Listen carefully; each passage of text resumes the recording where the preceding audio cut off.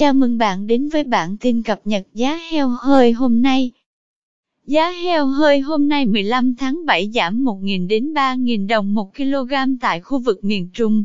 Tại khu vực miền Bắc, giá heo hơi hôm nay dao động trong khoảng 56.000 đến 59.000 đồng 1 kg.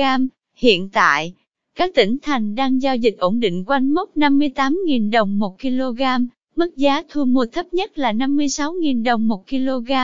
Được chứng kiến tại thành phố Hà Nội, riêng tỉnh Thái Nguyên hạ nhẹ một giá xuống còn 59.000 đồng 1 kg, ngang bằng với các tỉnh Bắc Giang, Yên Bái, Lào Cai, Nam Định, Thái Bình, Vĩnh Phúc và Ninh Bình.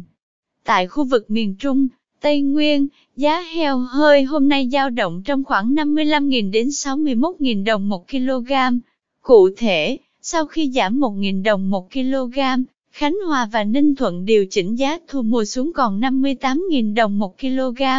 Tương tự, tỉnh Quảng Trị điều chỉnh giao dịch về mức 56.000 đồng 1 kg, giảm 3.000 đồng 1 kg.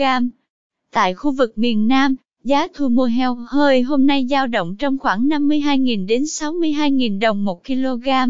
Theo đó, thương lái tỉnh Đồng Nai hiện đang thu mua heo hơi với giá thấp nhất khu vực là 52.000 đồng 1 kg, giảm 1.000 đồng 1 kg. Tỉnh Đồng Tháp cũng hạ nhẹ một giá xuống còn 57.000 đồng 1 kg, ngang bằng với tỉnh An Giang và Trà Vinh. Cảm ơn bạn đã theo dõi bản tin cập nhật giá heo hơi hôm nay. Chúc bà con chăn nuôi một ngày mới tốt lành.